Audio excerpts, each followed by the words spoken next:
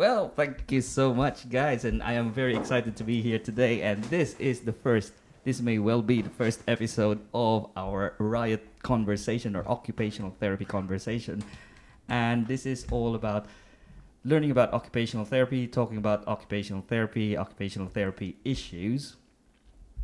For this particular session, we have Joe, who's going to be joining us.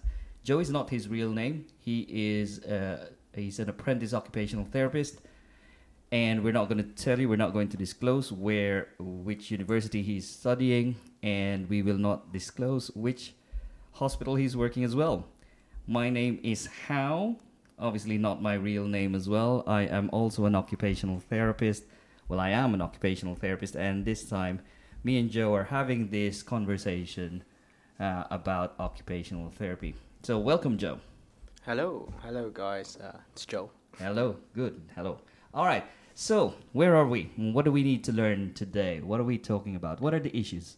Currently, it's like I'm working on an assignment for my course, and we are learning about the theory of occupational therapy. Yeah. And the theories are, they gave us this one thing, the OTIPM, the Right. occupational therapy process. Okay. And from in that, they've given us loads of just two different models to work from. Mm-hmm. So this is the Canadian model. CMOP, that's the Canadian Model of Occupational Performance. And engagement. And engagement, okay. And then the MOHO, which is the Model of Human Occupation. Yeah. Okay, and you have a homework, particular assignment actually. So it's not a homework. It is done at home. I think you can also do that in school or at the university. So what's the nature of the assignment? So the nature of it really is that we're just putting all the things we've learned throughout the module about occupational therapy theories, and then applying it into a case scenario of a case scenario patient, which is about long COVID. Okay, so you have a case scenario of a long COVID, and now the challenge is to apply the model, yes. And you're going through the process, yes. And the process of what do you call it? The OTIPM, the OTIPM. What this occupational therapy I stands for? Something and process. Yes, process. Okay. Yeah. Okay. And model, process model. Process and model. Okay. So, and the process and model is all about assessment, treatment planning, and then intervention planning, isn't it? Yes. And then in the assessment, you have the information gathering, you have review of notes, patient interview, observation, I would imagine.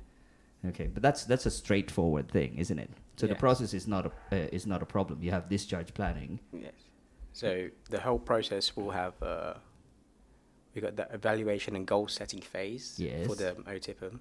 So in comparison to the OT process, which from Creek, that's like the referral and reason for contact and information gathering. That's kind of like where the start of it is. So that's for the general initial information. Right. That's kind of like the first step of the process. So the first process is learning about the patient, information gathering, and then the goal setting as well, isn't it? Yes, that's the goal set. So implementing. So part of the whole section is the implementation of the performance analysis and the evaluation, which is also part of the goal setting phase. Okay. Now, so obviously we want to apply these things, and if we are going to apply this, we need to have a case. So tell me about the case. What is the case? It's long COVID. Yes. And is there anything else? So this patient it's a long COVID patient that's recently just got out of hospital and has been diagnosed with long COVID. Long COVID. And they had as soon as they got home, they got a temperature of like 38 degrees, so high temperature, a case of confusion and delirium. And, at home? Yeah. Wow. And shortness of breath. Right. And we've discharged this person from the hospital, and back at home, the person has... This patient had requirements for support level needed, really. So it just general deconditioning from the hospital stay and long COVID, like related fatigue. Okay, so the reason for OT referral is that due for discharge, and patient requires assessment to determine the levels of support required, and then there is a problem with general deconditioning from being in the hospital, and then there is a dry cough. There is also a shortness of breath on exertion, and the mood is impacted, and it's sometimes low at times, and the person is frustrated, and they're worried about their recovery, and they're a bit anxious as well. Yeah. So we know who referred the person over to us. It was a charge nurse. Okay. So now we wanted to use the models now. Okay, so the first line of action then would be, how do we do this? This is a... Yeah. I mean, I know what I need to do, but just tying it up with the model of practice, yeah? Okay. So I have here the colleague.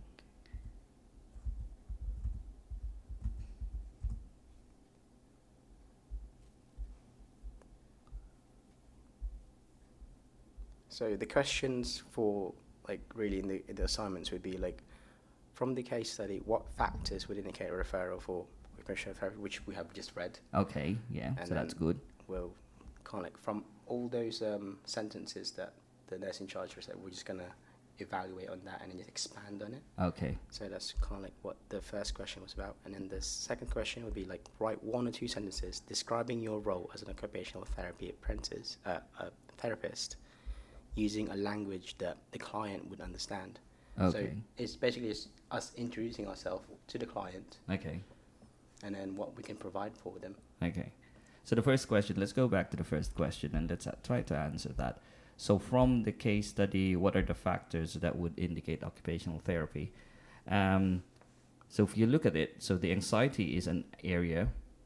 They're worried about their engagement because there's a shortness of breath. Yes. The shortness of breath from an occupational therapist perspective is not really the problem, but what could be the result, what would be the outcome of that? So if there's a shortness of breath, what would be the problem, isn't it?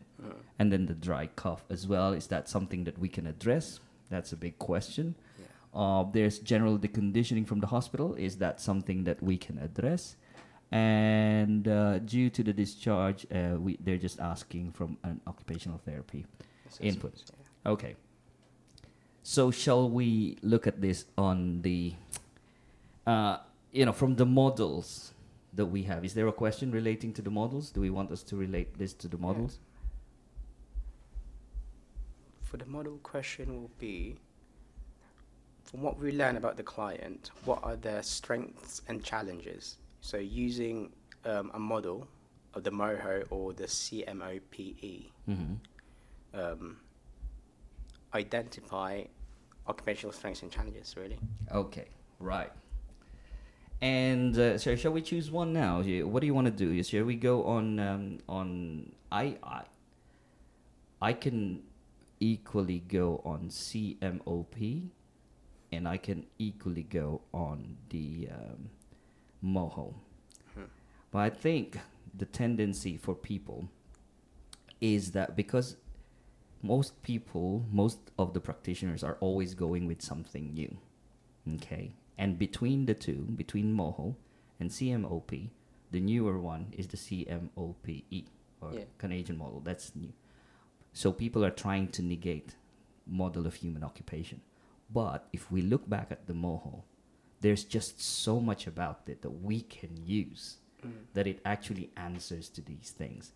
So if we look at the MOHO, the person, so there are 3 parts of the aspect of the human being, which is their volition, their roles and habits, and then the last one would be their skills, their performance skills, isn't it? Yeah. So on the volition, if you break down the volition, that would be their roles, values, interests, and personal causation. Mm-hmm. Okay? So the person having a, what do you call this, COVID. Yes. So that is a concern, isn't it? Yeah. You know, when somebody is anxious, then your interest could be affected, the person's volition or their will could be affected as well. Yeah. Yeah. In parallel to the Canadian model, this would be the spirituality. Yes. The thing with spirituality is so hard to define. Mm-hmm. Whereas with the Moho, you can tell. Yes. Isn't It's it? a straightforward. Yes. So again, you can tell that the Canadian model has had a root from the Moho. It was influenced by Moho because Moho came in first, Yeah. and then the Canadian model was developed afterwards. They just made the volition broad into spirituality. Yeah. But then how do you define it? So it's hard to treat spirituality. Yeah. Now, if you want to do some treatment with this person now, then you go for the things that will have an impact on the person's interest, on her values, and her reason, isn't it? So with this person now, she's anxious. So you want to find out. So that's the thing, you know. You want to find out the things that are of interest for the person. Yes. See, the case is not complete because we have not had a complete, thorough interview of the person. No. If I were to interview this person, I'd find out who this person is, Mm-hmm. what makes her or him tick, what are the interests, what are the values, what are the things that they wanted, isn't it? Yeah. And when you do that, then you would be guided with your treatment and intervention. Yeah? Because you don't know at the moment. This is a case study and it's so limited. And this is the limitation of some homeworks, guys. You know? But if you speak to the person, we don't know. So the person has shortness of breath. So what's this causing the person, isn't it? How difficult are things, you know? So let's go beyond or after the volition. The next thing would be habituation. And the habituation would be the roles and the habits of the person. Yeah. So by knowing their roles and habits, how do you know? You do an interview. Mm-hmm. Find out if their family, like what's their role in the family. Exactly. Sort of stuff. Yeah. Is the person a mother? Mm-hmm. Do they do the cooking? Grandparent, yeah, that's it. Yeah. And what are the habits? You know, the washing and dressing. You know, how do they do these things? Is it influencing on their habits? Isn't it? And at the moment, the habits, the demands are still there. The demands to do the washing, the dressing, the meal preparation, it's still there. But we don't know because we have not interviewed the person really. Mm-hmm. Yeah. But that's something, in terms of the assessment, that's one of the things that you would interview. Yeah. Isn't it? That you'd want to establish what are their roles, what are their habits. And then, based on these roles and their habits, and then the next thing that you would find out is the performance aspect. Yeah? What are the skills of the person? And at the moment, the skills is the one that we are forgetting because this has not really been expounded in a lot of places. But it is, if you refer to some of Kyle Hoffner's book about the model of human occupation, and there are workbooks on this, you know, the skills of interpersonal or communication skills. Yeah. So communication skills is still there, isn't it? So it's not a problem for this person. Mm-hmm. Although the dry cough could influence a person when they are communicating with other people. That's it, yeah.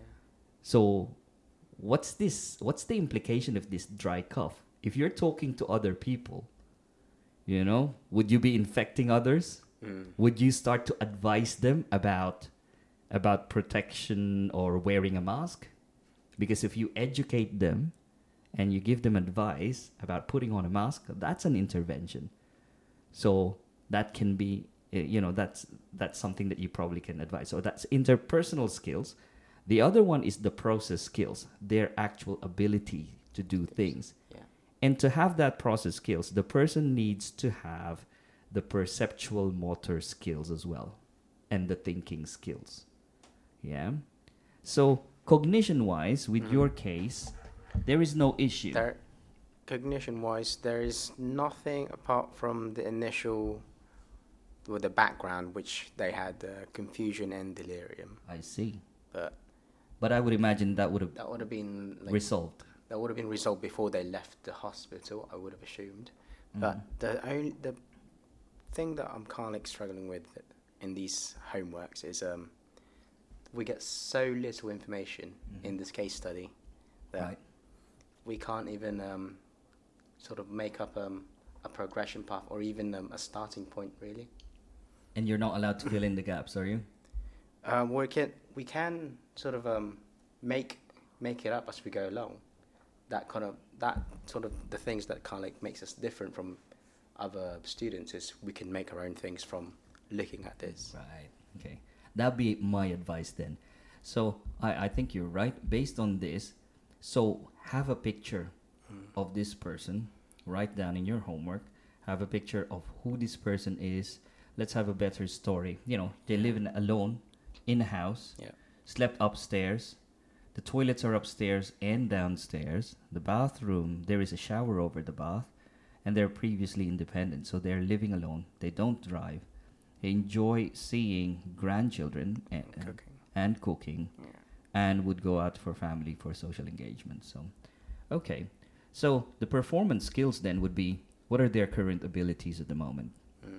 So now on the OTPIM or on the process, on the assessment phase, you've already established who the person is, because you have a good proportion of their information about their habits and what they do. Their social histories. Social history, and that falls on the category of the habituation, isn't it? And then the next thing is what they value, their grandchildren being part of the family. And you would imagine that the values that they value independence. Yes. Isn't it? So now the skills is, can they do it? Yeah. The next thing that you do in terms of assessment is you need to establish a way on how to assess it, and you can do this by direct observation. Isn't it? As a clinician, you don't want to just rely on people telling you what they're doing. Yes. What you want to do is you pop in and you want to actually see them, how they're performing. And you start with the basic. You start with the basic ADLs. And the ADLs is, can they get out of bed? Yes or no? The next is, can they go from the bed to the chair? You have to describe that. You have to observe that. Can they walk to the toilet? Yeah. It's all about answering these things. Can they shower on their own? Can they put on their clothes? Can they wipe their bottom?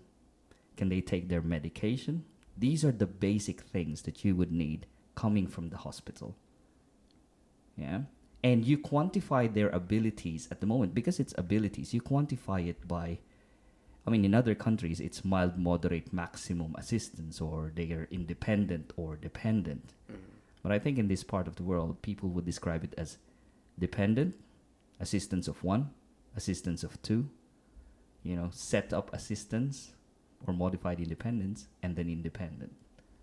So that's the assessment that you'd go through, because you're coming from the hospital, isn't it? Yeah. So if there at any point that once you have established what their abilities are, the next thing that you would do in terms of your treatment is you then find out, you answer whether are you going to restore their abilities, in which case you'll have washing and dressing practice, isn't it? You just practice it over and over. But if they have difficulties and they have shortness of breath, which is in this scenario, you might advise them to pace themselves. And that treatment, so the person would say, for example, they have difficulty washing, standing because they have shortness of breath. Yeah. So your objective then would be for them to be able to wash with ease. And how do you do that? You can compensate by getting them a perching stool or a shower chair. Yeah, so that using equipment. Yes, so that becomes a modified treatment. So when you do a modified intervention, you get them to sit down and then they can shower. Once you have given it to them afterwards, then the outcome of your goal, of your objective, is that now, because you have given a chair, a shower chair, now the person can shower with ease and with less report of shortness of breath, isn't it? If they have shortness of breath putting on their clothes, and so your objective would be, you cannot resolve the shortness of breath. No. It's not the problem that you can address as an OT. What you can address is, their dressing. The problem is the patient can dress, but with difficulty because of the shortness of breath. So your objective is the patient will be able to put on their clothes with ease. Because the problem was difficulty, you're resolving the problem of difficulty by making it easy, with ease. And when you make it at ease, then you can then aim for, again, you can teach them to put on their clothes with sitting down. Sitting down, yeah. So that would be a modified intervention.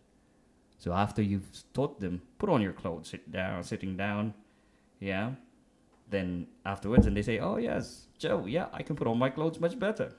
Then there you go. Then they can put on their clothes with ease.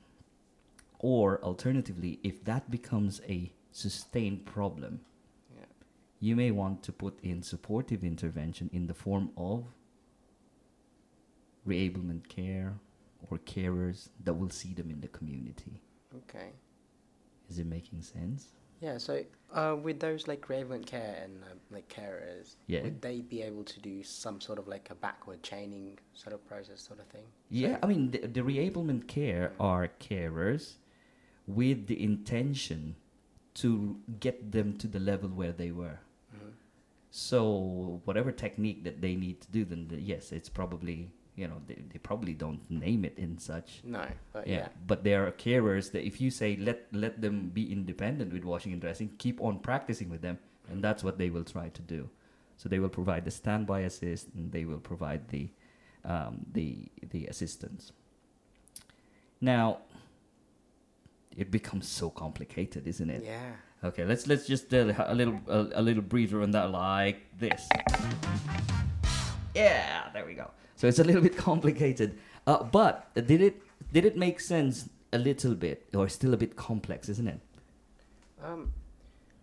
It did make sense, like using the like Mario, as you said, like just to look at the referral or like the history of the person. Yeah. And it kind of like builds you're building kind of like a background, like a picture of what the person's going to be, even though you have so limited information that's you've given to you. Yes. You can picture it and you can add stuff by yourself. Yeah.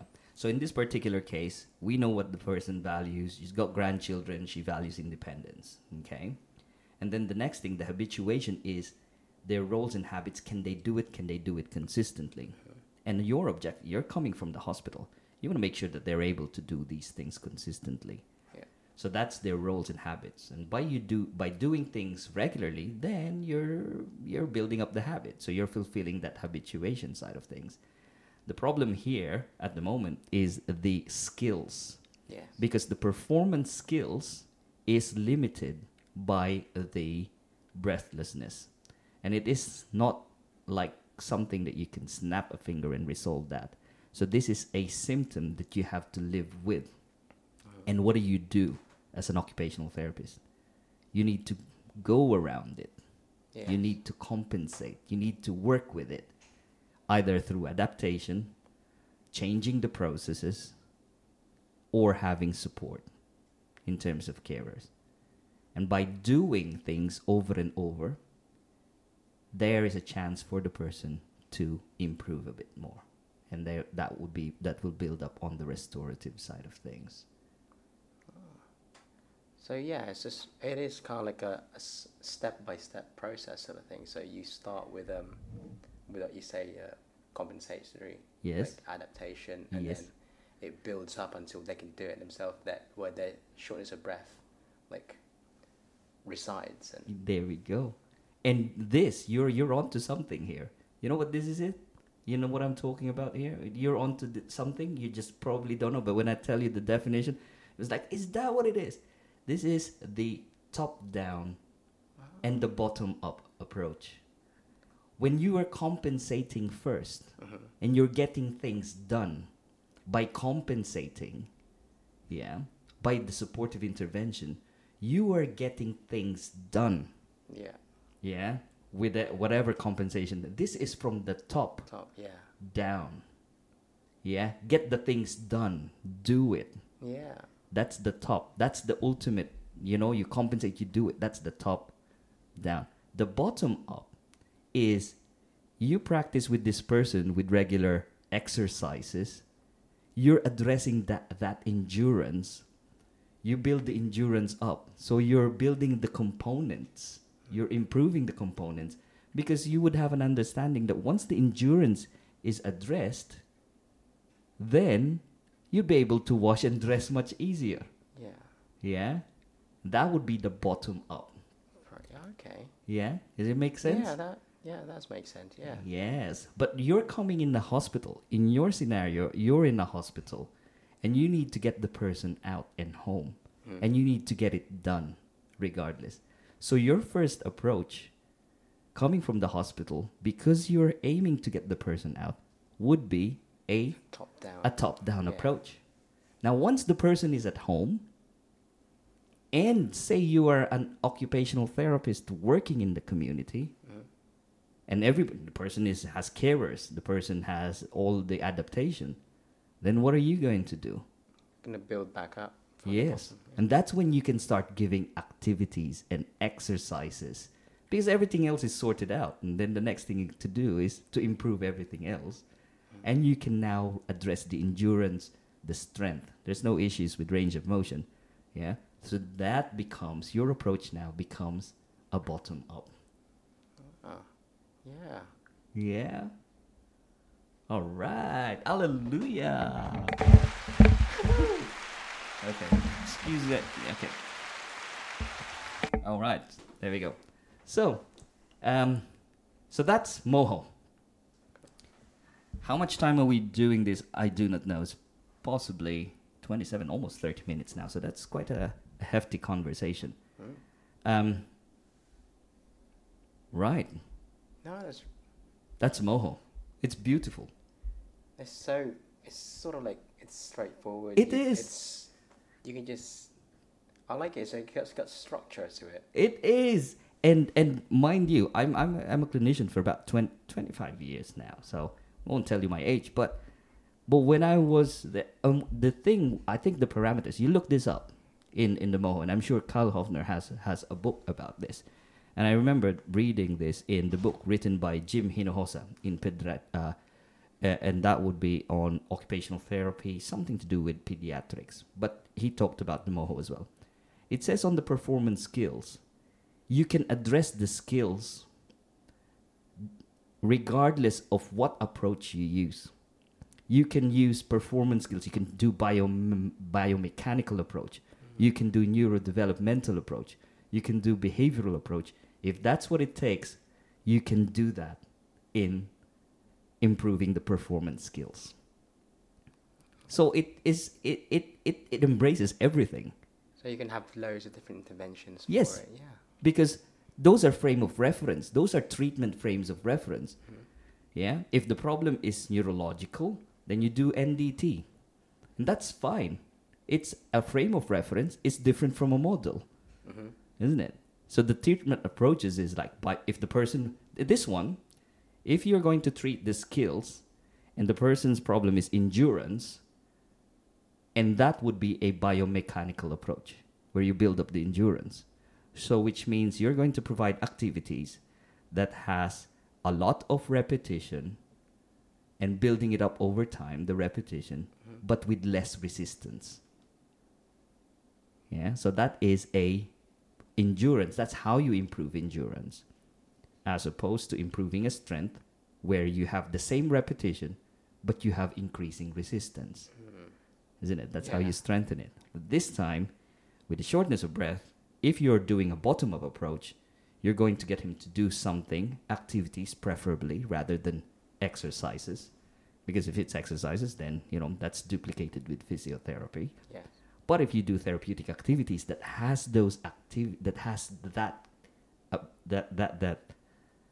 do you call it, parameters, or that characteristic, an activity that involves gross movement, a lot of repetition. So what activity then can you design for this person that will improve the endurance?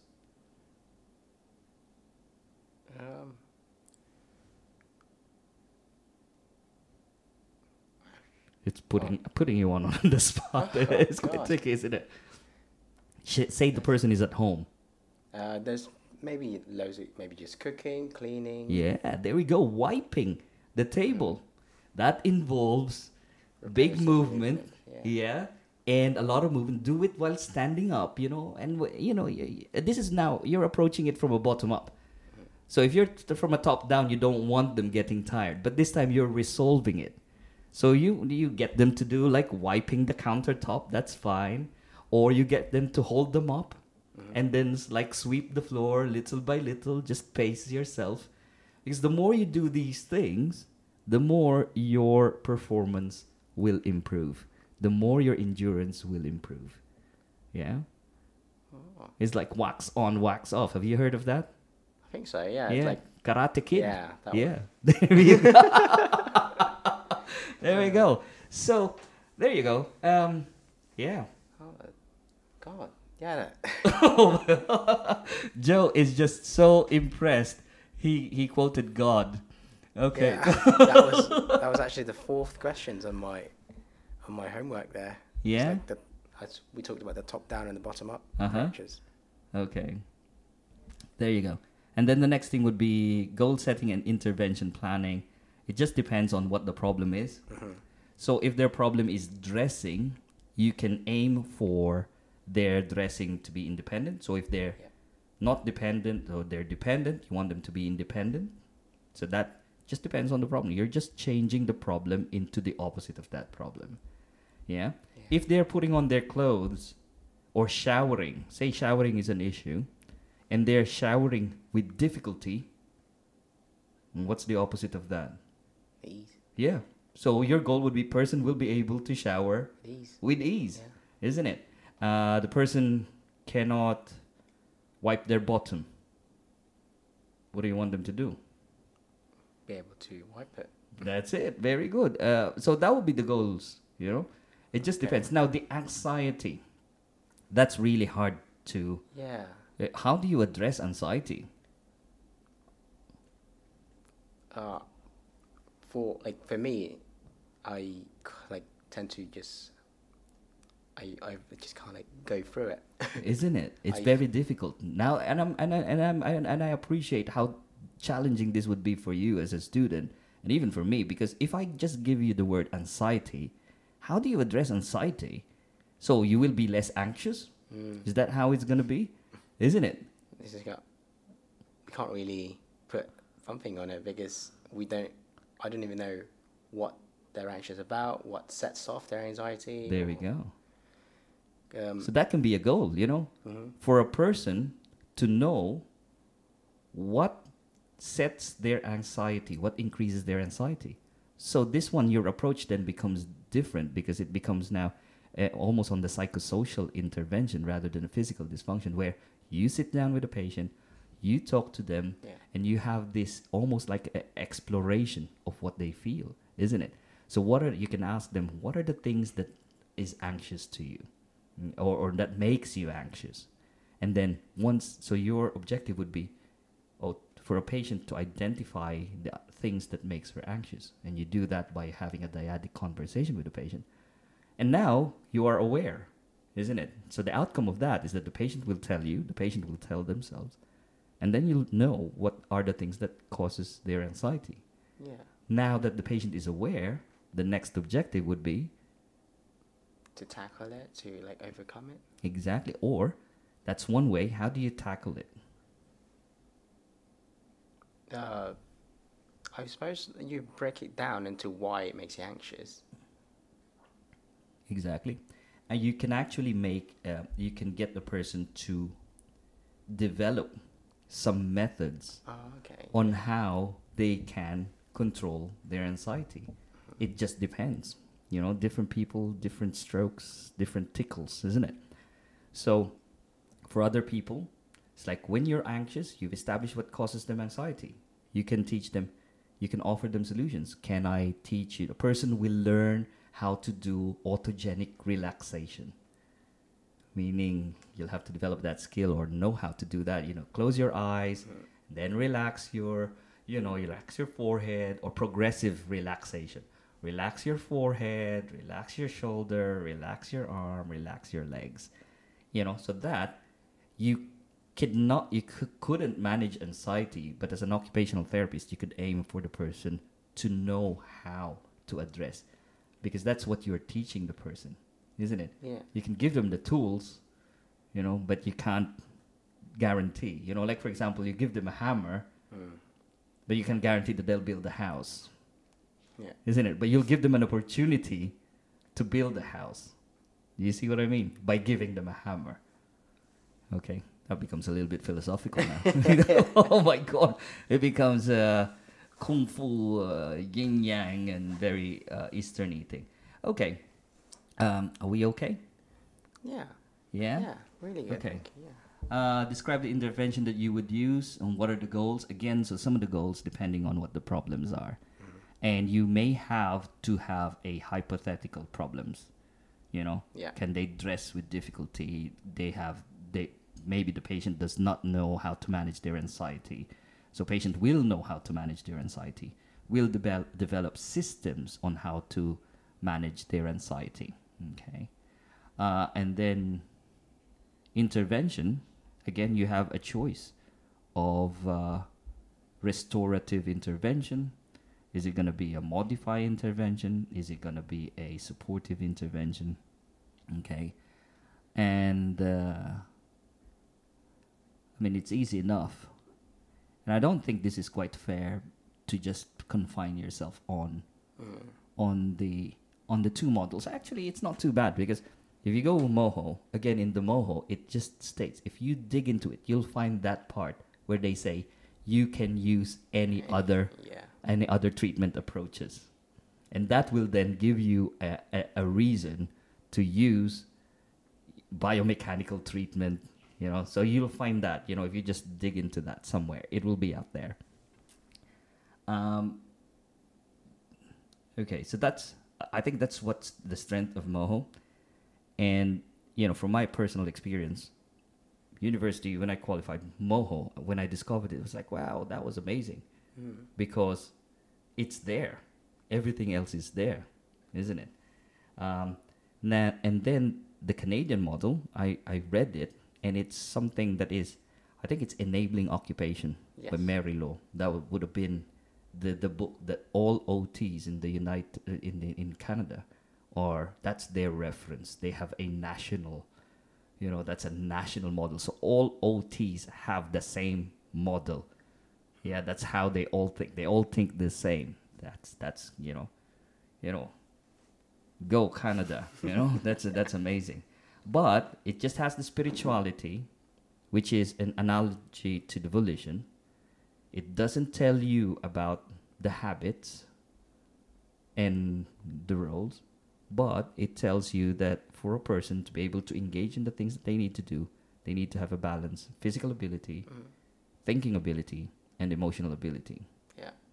And it just doesn't guide you as to what kind of approach you do. No, not really, does it? It's just kind of like, as you say, they're just saying, like, can they do it? And then do they want to do it? Yes. And it just doesn't, because it's a model. It's how you see a person, So there you go. Any other questions there?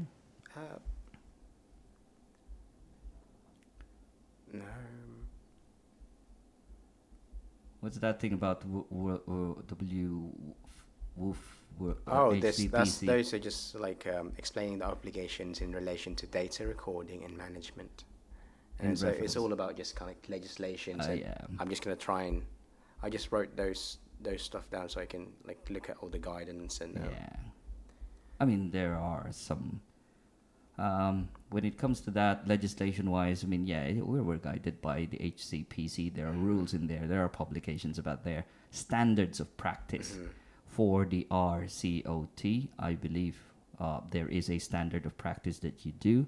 There are code of ethics as well. There are publications for that. While it is interesting that we do here in the United Kingdom, it'd be interesting to compare it to the American ethics, the core values. If you look at Spackman, Willard and Spackman, yes, it is there. I think from the 8th edition, 7th, 8th, or 9th edition, it is in the appendix. So that would be my recommendation because, you know, the value of autonomy, not beneficence, non-maleficence, justice. You know, these are the ethical values or, I think those are some of the things. I don't know it from the top of my head extensively. Whereas in the RCOT, it's more explicit that you have to, you shouldn't do this, you shouldn't do that, you should do this. It's more of a, for lack of better words, micromanagement.